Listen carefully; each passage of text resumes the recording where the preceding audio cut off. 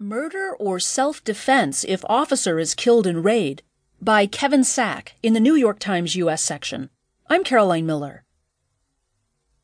Joshua Aaron Hall had been a resident of the Burleson County Jail for about a week when he requested a meeting with Gene Herms, the sheriff's investigator who had locked him up for violating probation. The stocky lawman arrived in the featureless interview room on the morning of December 13, 2013. He asked if they would be talking about Hall's case.